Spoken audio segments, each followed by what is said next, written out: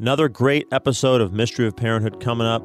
If you like what you hear, go to redsearadio.org, click on the donate button, and become a monthly sustaining member. Please support us. Thank you, and God bless.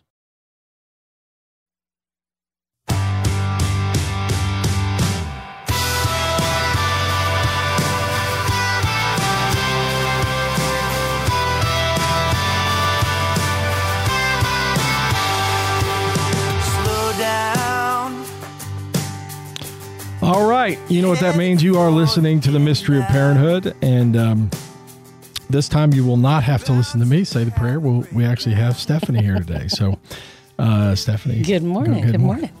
All right. It's a great day in the neighborhood. It's a beautiful day in the neighborhood. That's right. Stephanie Cashin is here. Yes. I'm in the house. All right. In the name of the Father, and the Son, and the Holy Spirit. Amen. Amen. Lord God, from you, every family in heaven and on earth takes its name. Father, you are love and life. Through your Son, Jesus Christ, born of woman, and through the Holy Spirit, the fountain of divine charity, grant that every family on earth may become for each successive generation a true shrine of life and love. Grant that your grace may guide the thoughts and actions of husbands and wives for the good of their families and of all the families in the world. Grant that the young may find in the family solid support for their human dignity and for their growth in truth and love.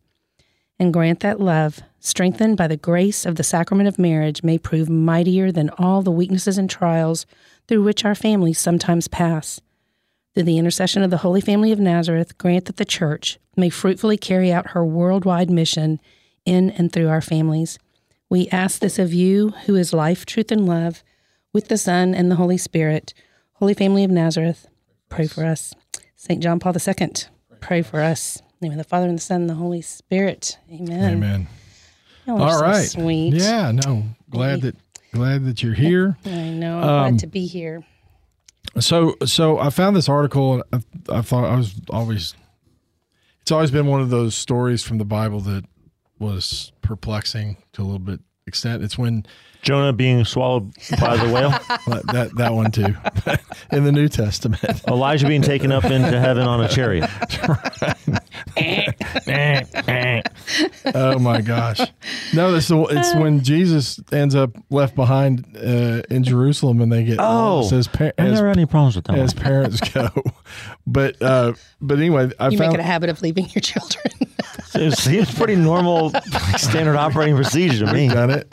And I can remember getting a phone call as we were leaving someplace going, "Hey, you missing anybody?" And we're like, everybody sound off. And oh wow, Kingsley's not here. I will say that with the new baby, that we have the sixth child, the new baby. I mean, we have had more of the, okay, let's everyone sound off, or count Michael, Anna Claire. Yes. Okay. We got everybody. Okay. I used to always be able to do, I mean, you got one, I got five, yeah. To always get to six at the time. But I do remember in a hurry, somebody said, well, we got her. I mean, we were going from church to somewhere, and they said, okay, well, we got Kingsley, but and we had driven off. So good parents, but good friends, Yeah, exactly. Good community. Yes, good friends, good family, and I think that's what's going on here. This article by Becky Roach, and it's on CatholicLink.org. It's 7 tips that she learns and kind of uses this story to help with parenting. And I thought there were some really good points. Well, I think it's such a good example too of how you can take anything from the Bible and just really ponder and chew on it and reflect on lessons for you, your family. I mean, it's just, I don't do that well. Sadly, I want to be better at it, but I'm not. I know. I probably don't practice. I can't. It's I can't quit talking. Poor God's probably like, really, just just be quiet. Silence is golden, Stephanie. I'm like, but I think it's I'll read this because she highlighted a few, and I'll just point out the things, and then I think she extracts ideas from this, and it is in addition to the points that she makes, it is a good exercise in kind of looking at something and asking for the Holy Spirit to kind of open up, what is this saying to me where I am?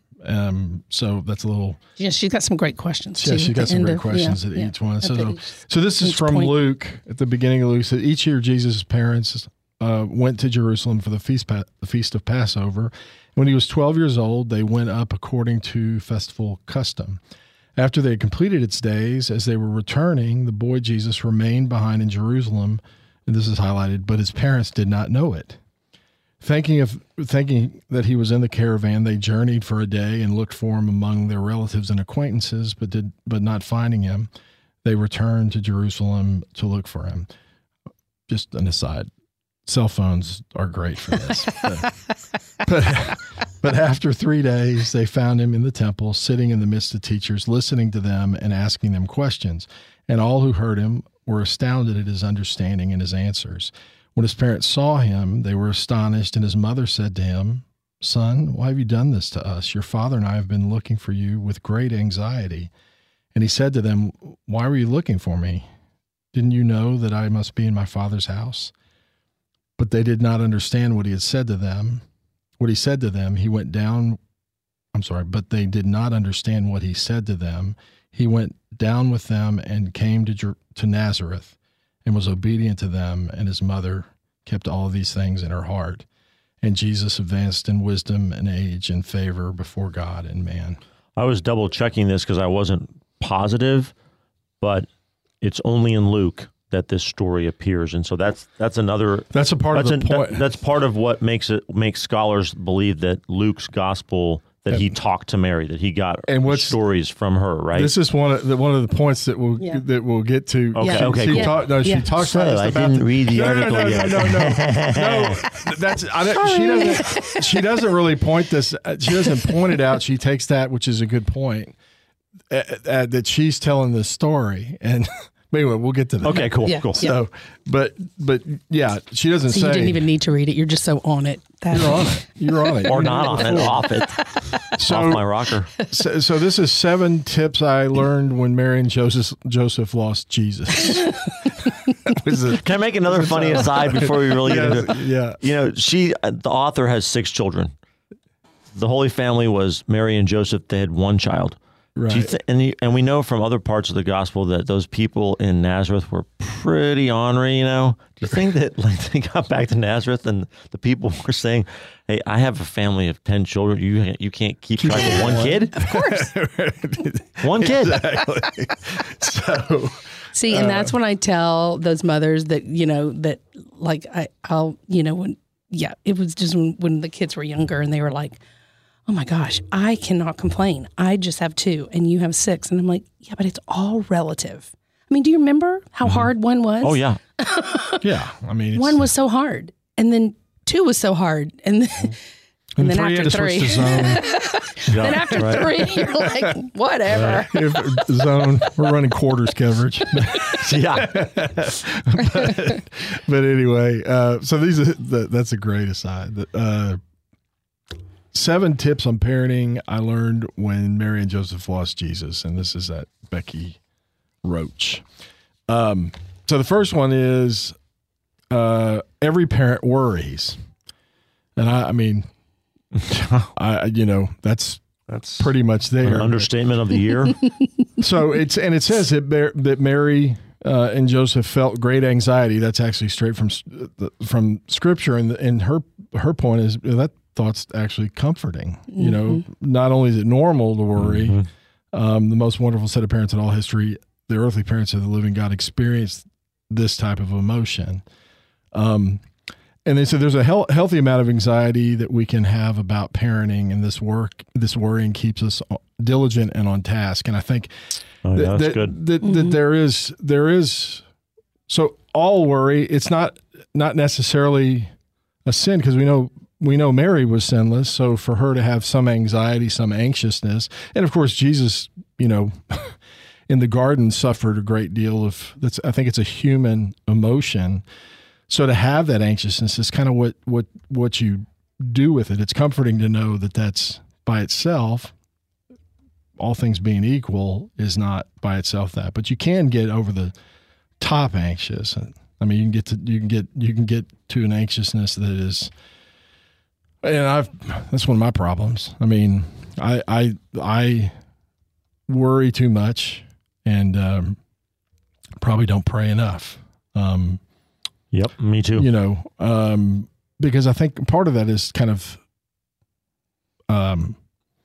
feeling like I've got to be in control. And I know for me, as the kids have gotten older, they go out, and I remember being their age, and I remember the kind of stuff that I lived through that I can even look back and go, man, I was lucky to not have a problem with that. And so I think there's that. So we need to use the anxiousness, I think, as a guide to, okay, let's do what we can do. My grandfather used to say, don't ever worry.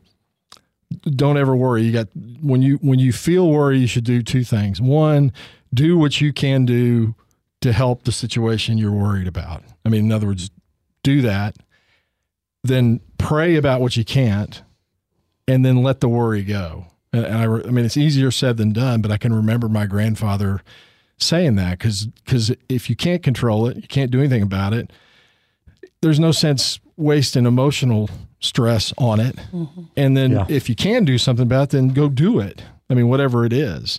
So anyway, with our kids, I mean, they're out too late. They're down at Northgate or they're somewhere else and we don't know where they are. They're, nowadays the blessing and the curse of Find My Friends is take it off his phone. You know where they are. I mean, and Mary and Joseph were losing their child in the temple. You all are losing your kids. Well, and sometimes even at the lake or whatever. But I mean, but at the same time, they were anxious. So that is something that at least is taught, as, okay, that anxiety is not sinful to the extent that it allows you to do something. So when they found out, I guess, they turned around and went back, but they did what they could do. They did what they could do, right? Yeah. And I think that's a good point, is to turn our anxiety into a prayer. I mean, the things that we worry about, to try to lay that at the feet of Jesus. I was, my little book club's reading this book and she kind of gave this visual of taking not only probably stuff you worry about, but stuff that, even that, sins or things that that you're struggling with, and to envision like just slamming it on the cross, like just putting it on like just really, giving it, just like really giving it to Jesus, and I think that's beautiful.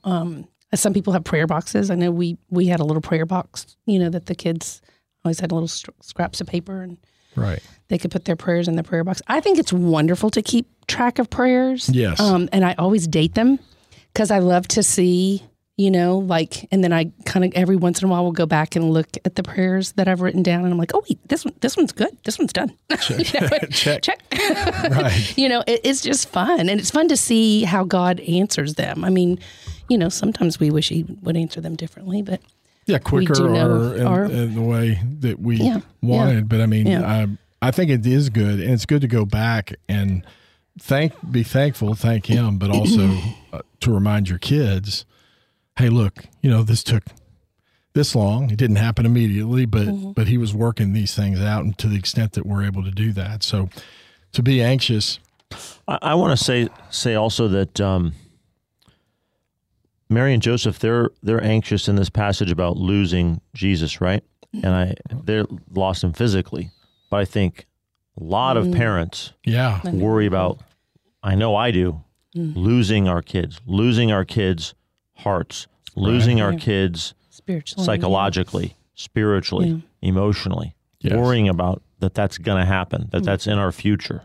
Mm-hmm. And so to know that the Holy Family understands that, Mary and Joseph understand that on a human level, of that worry about losing what's so precious to you, your children, that should give us a great deal of confidence to turn to them in prayer. for that and to give that to them. Yes. That they give it to their son. And her question for this particular point was, what causes you to be most anxious as a parent? And, take a moment and give it to Jesus. Yeah, I think trust. that's good. I think it's a good exercise. I mean, to kind of think about that, because whatever that is something that's on your heart, and to turn that over and go from there. Number 2, the first one is every parent worries. Check. Number 2, pretty obvious too, mistakes happen. And she says that Mary was without sin, but she still made an innocent mistake as a parent, though the times were different then. Mary and Joseph probably should have checked in, with Jesus or whoever they thought was responsible for him before leaving Jerusalem. You guess. I'm not going to call Our Lady into question, but I mean, it's interesting to think, or St. Joseph. Pretty bold call there. Like I'm questioning her parenting skills. I'm reading here. But it wasn't a sin. It was rather an accident or a miscommunication of some kind. I mean, he's old enough at 12. At that time, we think of a 12-year-old as what, 5th, 6th grade, something like that. I mean, then, 12 years old was a lot more responsible. A lot more responsible. So it's not like, this probably in our day and age might be like leaving a 17-year-old or 16-year-old, and I'm not too worried about him. In our day and age, probably more like leaving maybe a 30-year-old behind. Right. Let's be honest. Exactly. But she goes on to say, we make mistakes as parents all the time in the chaos and busyness of life. We forget appointments, misplace important papers, or even leave a child behind. So check for Trey. Chickadee, check. That's right. So learn from Mary and Joseph. Don't beat yourselves up over the mistakes. Apologize and do whatever is necessary to make things right, and don't dwell on it. So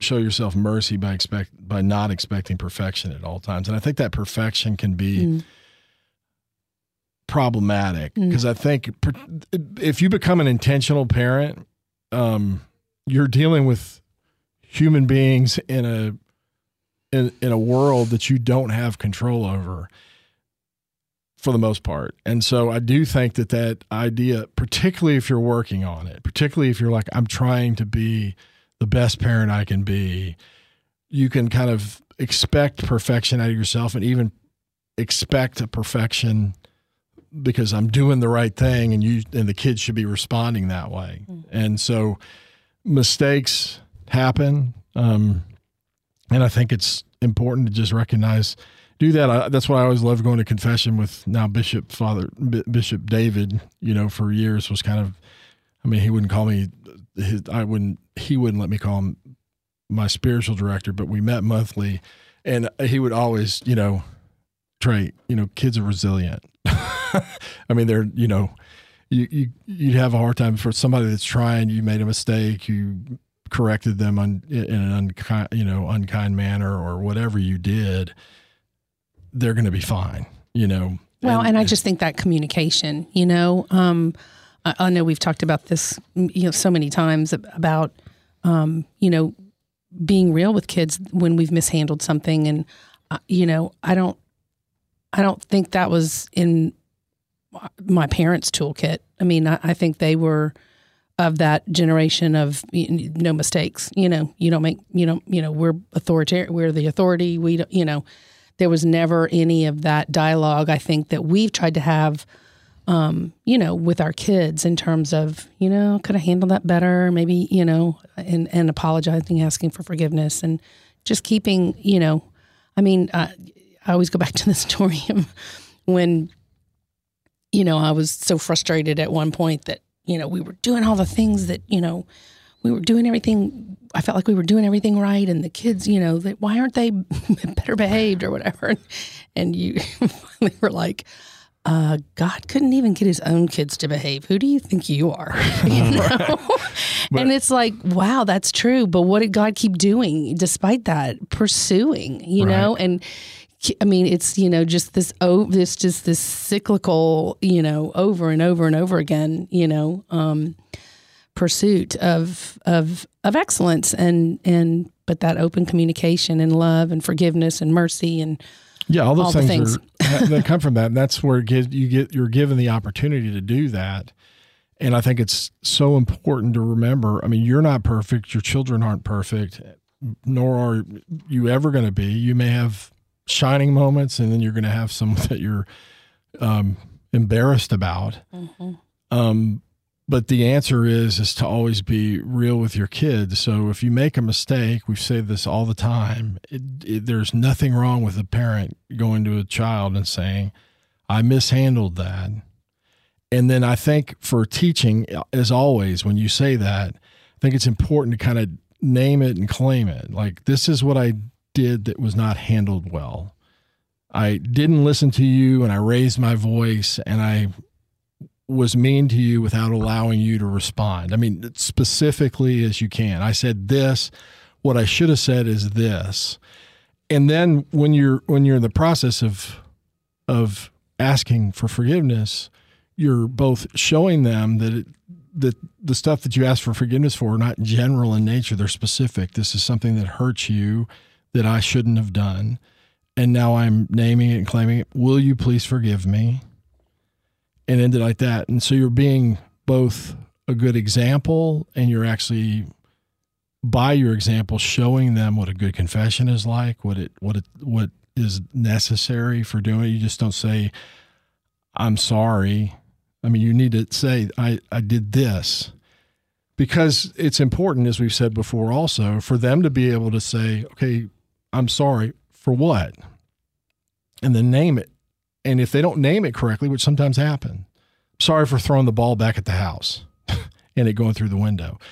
That was an accident. I know you didn't mean to do that. What you should be apologizing for is that I went out there and told you not to throw the ball this direction. It should be parallel to the house, not perpendicular. And so those are all good things for doing that. But when you make a mistake, just go with it. And so the good question that she has here is, when have you failed to show yourself mercy? So think about the times that maybe you're still beating yourself up as a parent for something, and ask for God's help and healing in those areas of your parenting. And maybe part of that is going to your child, or your spouse. Right. And this is the next one that kind of speaks to what we started off with. Okay. This one. I love okay. This. Nice. So it's more important to honor God than to worry about your reputation as a parent. And this is, I mean, I thought this was very insightful. And I think, if anybody says they're not guilty of that, they're not. No, right. Exactly. I mean, those are not, it says, and so the ladies, Miss Roach says, if this event had happened in today's world, can you imagine what the news and social media would have been saying? I mean, neglectful parents leave a child behind for 3 days. I'm sure that people were talking about Twitter what would have happened. blown up. I'm sure that people were talking about what happened with Jesus even back then. They may have even thought Jesus was a troublemaker or a problem child, or that Mary and Joseph should have been a bit more diligent. Yeah. And then this is our highlight. For Mary to share this story or to allow it to be shared with the gospel writers or with Luke would have taken some courage and some humility. That she,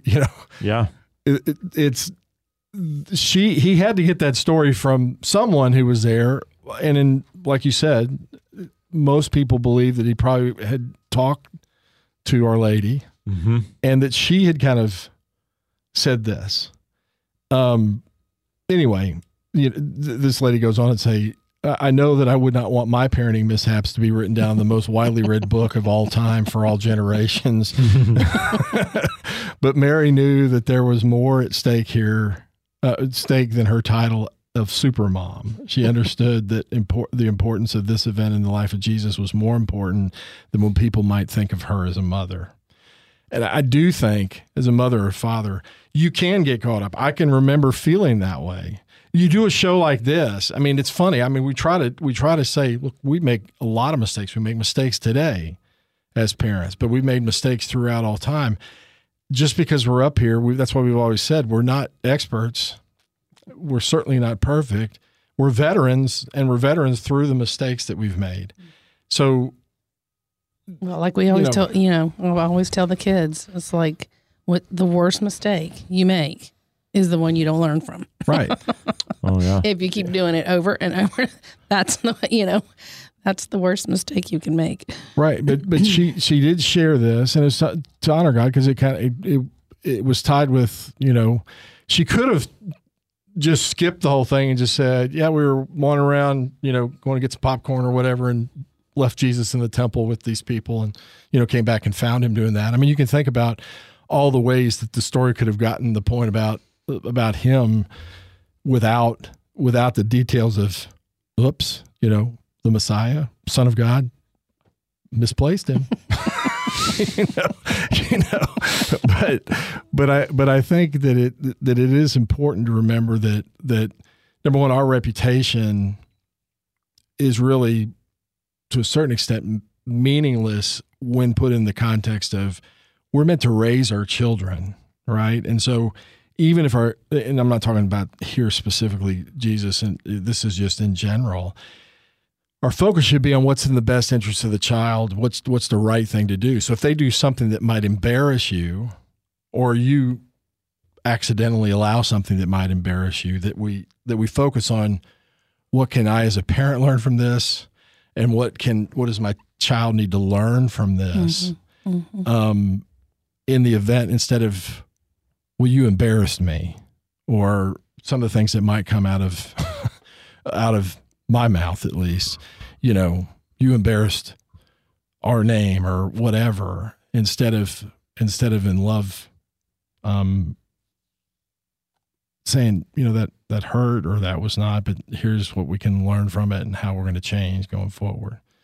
Yeah. And I mean, it just shows the nature of a family, Right. I mean, it just highlights that, there are mistakes in families and even accidental mistakes that might lead to some embarrassment. Like I said,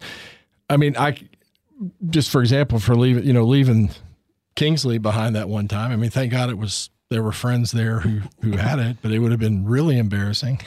Had it been scary. Had it been and scary if we didn't have somebody and we get to where we're going and unload the car and where's Kingsley? Because Kingsley, she was probably, she was young, right? 5 or 6. 4, 5, 6. 4, 5, 6. Still young. Yeah. So, but, yeah. Well, and I think too, in this day and age of, I always get on my social media soapbox, but I can't imagine being a mom in this day and age raising kids. And because, there's nothing that, not many people share their mistakes on Facebook, and rightly so. But I think that you can get caught up in the perfection of people's lives. That's just not reality. That too. Yeah. Not everybody's got it perfect. And I think the question here, you can go ahead and read that question that she left, because I have something that I think is worth. Okay. And so the question for this point of mistakes, but it's more important to honor God than worry about our reputations as a parent, is, are we willing to do the same? Are we willing to do what God asks of us, even though others might gossip about our parenting decisions? Right. And so that brings me to a situation I remember happening where we had gone, where our daughter, older, had just started from homeschooling into school, was there, and then came home and said, this boy likes me. And, he's going to ask me to, whatever you call it, at that, 8th or 9th grade, whatever. It was going steady back in my day, but I'm sure that's not it today. But I remember, and, our initial response was probably not, but let's talk about it. And then we went and talked to Father David, Bishop David Conderla, and he said, well, you can say no and just do that, or you can take up the cross with her. And so I remember people saying, what are you doing, good Catholic parent, allowing her? And it was talking with Father David, and he said, and so we managed that relationship. It was always had to be, at our house with certain people around and those type of things. And so, we just tried to kind of identify and help her walk through what it looked like to have a healthy boundaries and, safety, purity. All the things. Yeah. And that was, I do remember some people kind of giving us a hard time for allowing that, we did seek advice and thought it ended up being actually a positive. I mean, a positive experience, even though it was a lot more work than no would have been. Yeah. I mean, no would have been really easy. So easy. But well, maybe not. But it may not have been, but it certainly from our end would have been. But sometimes you got to make decisions based on the child and based on the situation, and seeking guidance that maybe some people might question your decision. And are you willing to do what you think God wants to do, even if that decision might run afoul of people who, like, I can't believe y'all with your radio show. I mean, we didn't have it then, but anyway. So first one was that's number 3. Number 3 was to honor God and not worry about your reputation. Number 2 is mistakes happen. Number 1 was every parent worries, and number 4 is listen to your children. And that's really, I mean, that's a hard one to do sometimes. So yeah, because I can tell you what, if my kid would have turned around, don't you know? Right. I can just of course, maybe he didn't say it with a bad inflection. That's how I'm hearing it. You have your another aspect of this gospel that struck me was how Mary and Joseph responded when they had finally found Jesus in the temple. And this is her speaking. Trust me, if my son wandered from where he was supposed to be and I was searching for him for 3 long days, I would not have responded in a gentle and loving way. The whole town would have been able to hear my response. But Mary and Joseph ask Jesus to explain before they start yelling at him. And, I want to remember this in my own life is what she's saying. And this is what she highlights. So before responding in anger, take a moment to let your children speak and really listen to them. Sometimes as is the case of Jesus, there is a good reason for their behavior that might first appear to be disobedient. And I think that's so critical in anything because, there's always, we used to always say, do you have any additional information you'd like to give us? We used to joke. I mean, but before we respond, and the typical, what were you thinking? Right. I want to understand what you were thinking. But they did respond, and I think what they said, why have you done this to us? We've been searching for you with great anxiety. So express it, ask the question, and then sit back and listen. Really hard when you're angry. It's very hard.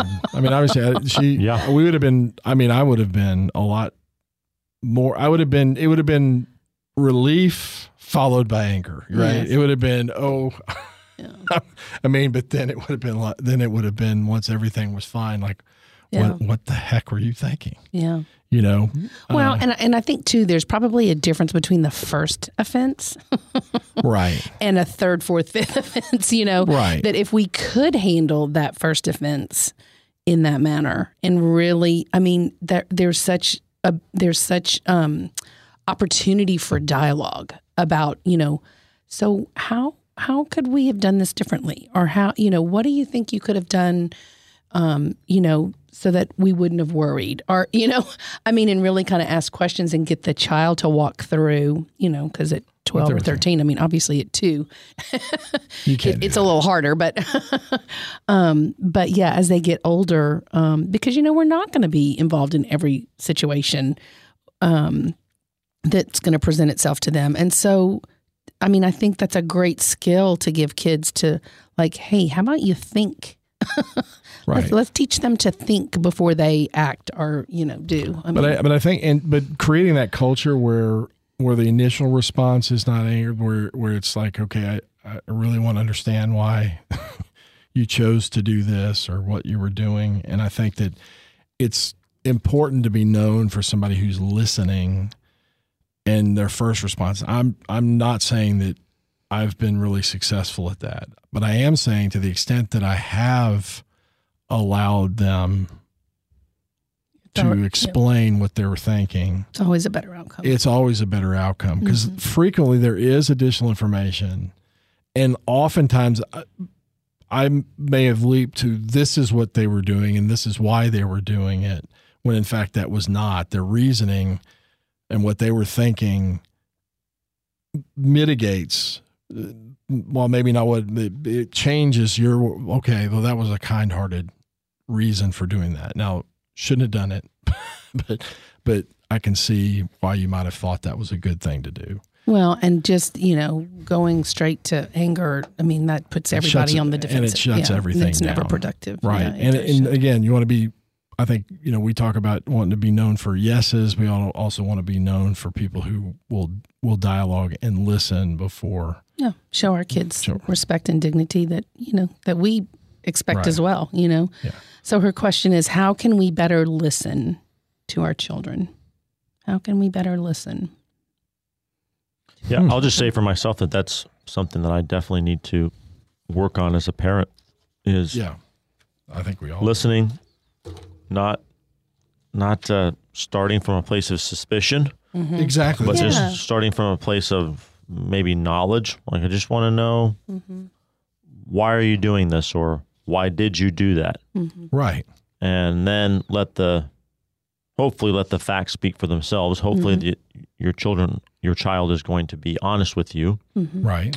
And then only escalate as necessary, and escalate in small steps. Don't go to 10 right away. Right. And if they can trust, then that builds trust, and and you're more likely to get the truth if you go that way.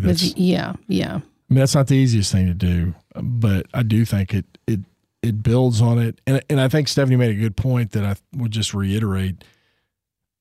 Also look at, is this offense number 1, or is this, offense 10? I don't know how you respond as well. Never has happened before. That's the initials process. I think I'm disappointed in you, so I'd really like to understand, because that's not really your character, and I trust you, and so it looks like you made a bad choice here, but can you maybe help me understand? That's how I'd like to handle it. I'm not saying that's how I have handled it, but I think that's a better. And the listening also has to be weighed in the balance against their age, their maturity, absolutely, what actually it is that we're. Exactly.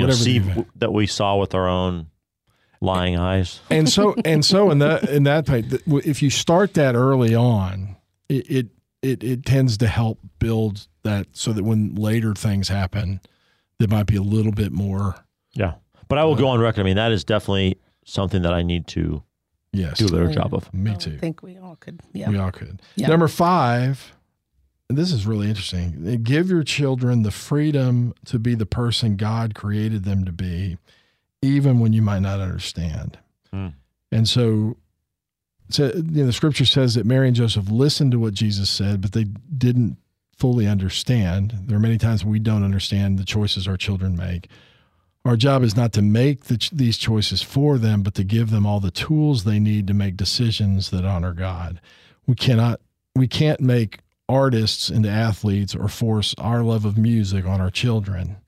And this is the highlighted. We need to allow kids to develop the gifts and talents given to them by God, not the ones that we want them to possess.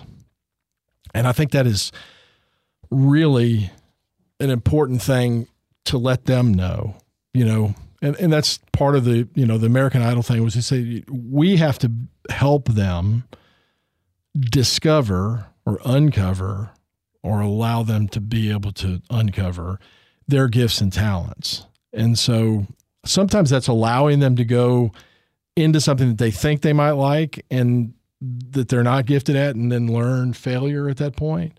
But always go back to, God has a plan for your life. You have gifts and talents. There's things that you want to become who God created you to be, which that quote always makes me remember of St. Catherine of Siena, who we just celebrated her feast day not too long ago, a few days back. And, her thing is, if you become who God created you to be, you will set the world on fire. So we as parents need to think, okay, our child, we start with the presupposition, our child's on this planet at this time, at this moment in our family, because God has something for them to do. That should give us some level of excitement, maybe a little bit of scare, a little bit of fear. And that our job as stewards of those children, their gifts to us, is to try to help them uncover. So part of that is letting them go try something, and then, like I said, recommend, hey, you need a little bit of work on this. Let's try that, but always be saying we're trying to help you figure out the gifts and talents that God has given you so that you can go out and do what He's created you to do going forward. So beautiful too. I mean, we, we'll kind of have two that, are out of the house and working now and just so passionate and love what they do. And it's so fun to see, Trevor is in such a detail-oriented job, and he was such a detail-oriented kid, and right.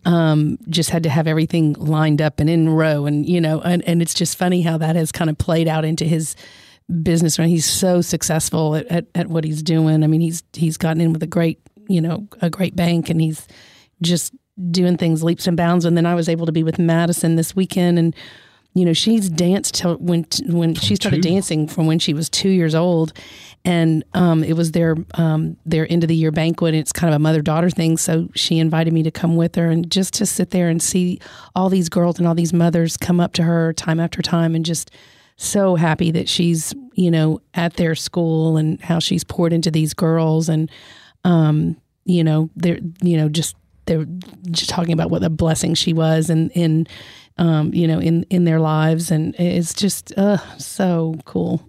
It is, so beautiful. and there are things that if you're paying attention when they're younger, it's amazing to see the things that they that transfers into what they become later on. I mean, all the gifts and talents of the ones that have come out, I can tie back to from a very young age. So, I think there's this one I think is worth reading. It says she's quoting from somebody at Divine Mercy University. It's a Catholic grad school for psychology and counseling, and I'm just read part of it. It says, as parents, we must encourage our children to become the architects of their own character building. Yeah. By giving them the healthy home environment to practice virtue and opening the home to experience the world around them.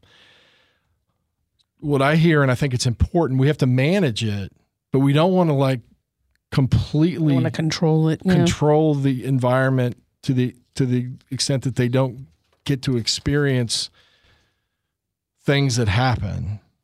And sometimes it's things you may not necessarily want, but the reality is, if you're going to send them out into the world. So for us, I'll speak for Stephanie, and she can correct me if I'm wrong, but I mean, we homeschooled, and I'm not saying there's a formula to this. We homeschooled up until 6th or 7th grade. Our reasoning as parents, and that's why it's important for you to have a reason. We were intentionally said we're going to put them into school, and this was our reasoning.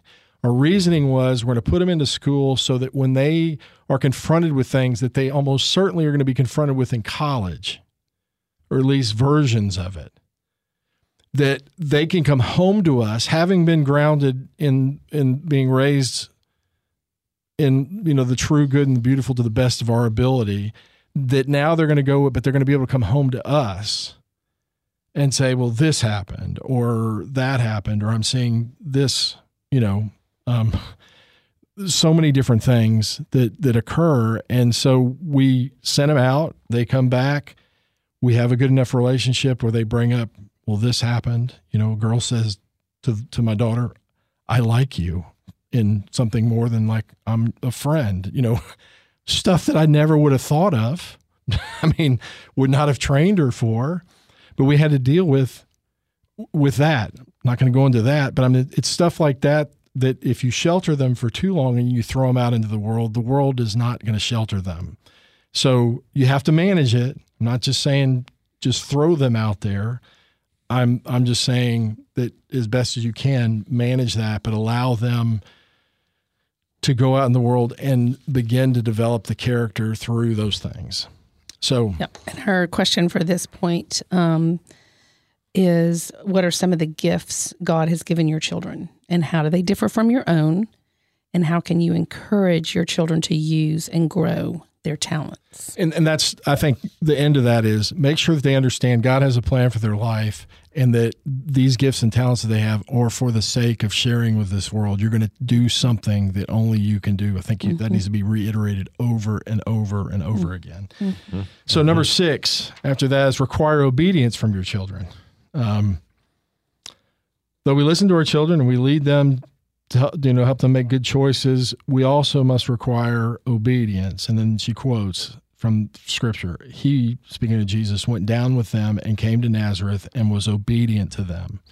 Jesus might have enjoyed staying in Jerusalem in the temple, but he was obedient to his parents. We expect and require our children to be obedient.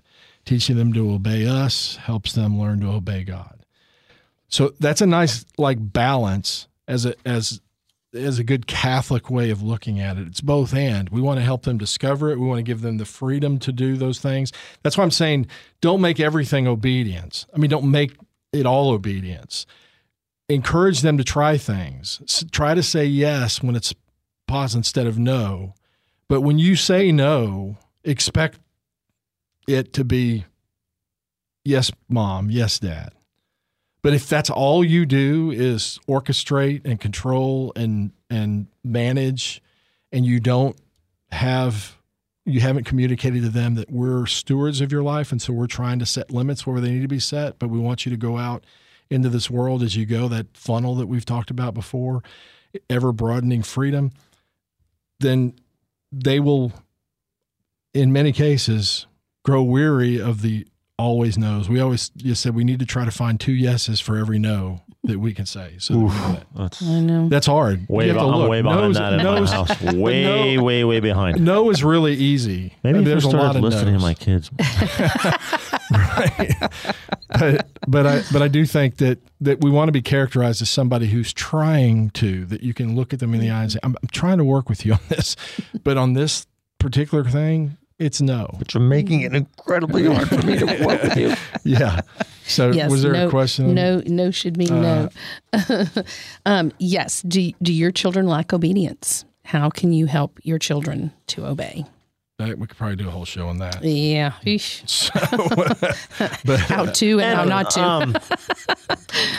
It's probably unreasonable to expect that your child is going to obey every 100%. single time you ask them to do something. 100%. So when you're kind of evaluating that, do your children lack obedience? We have to remember that's we have to be reasonable expectations. Exactly. Well, and because it's a journey. Yeah. It's not a sprint. Right. It's a long race. They get off that's why the rails are there. Yeah. I think that's where I kind of got into trouble as a parent, kind of legalistically. Okay, wait, we've done this before. Hello. Right. You need to obey. And so you're right. They're not always going to obey, and we need to expect that. Yeah. Right? Why? Because God himself has children that he loved that didn't obey him. They're going to take 2 steps forward and 1 step backward because we take 2 steps forward and 1 step backward. Exactly. We're watching ourselves almost in a sacramental way. Sometimes we take 1 step forward and 2 steps backward. Exactly. So do be merciful in that. And then the last one is the one that sums it all up and is so important to remember. God is sovereign. He's in charge. All right. So with all the stuff that you're doing and trying to do, and it's the last one, but it really should be the first one in terms of our thing. He's sovereign. We're just working with him in this situation. So, when Mary and Joseph could not find Jesus, God knew exactly where he was and what he was doing. God cares for and watches over and protects our children when we can't be near them. We must remember and trust that our God sees all and loves all at all times. Nothing and no one is hidden from him. There is no place too far for our children to run from him and no sin too deep for him to show his mercy. So when we entrust our children to God in the same way that Mary and Joseph did, we will not fail.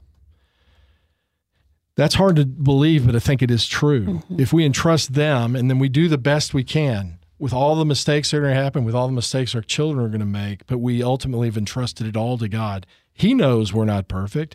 He knows they're not perfect. it's our working all those things together and allowing him to work all those things together with all our problems out for the good. He will not fail. And that's the place to start and the place to finish, as long as we cooperate with him. Which means we need to be in relationship with him. We need to, have that strong prayer life, that hopefully openness to the Holy Spirit during the day of what we're supposed to be learning, what we're supposed to be imparting to our children. What do they need to hear? Yeah.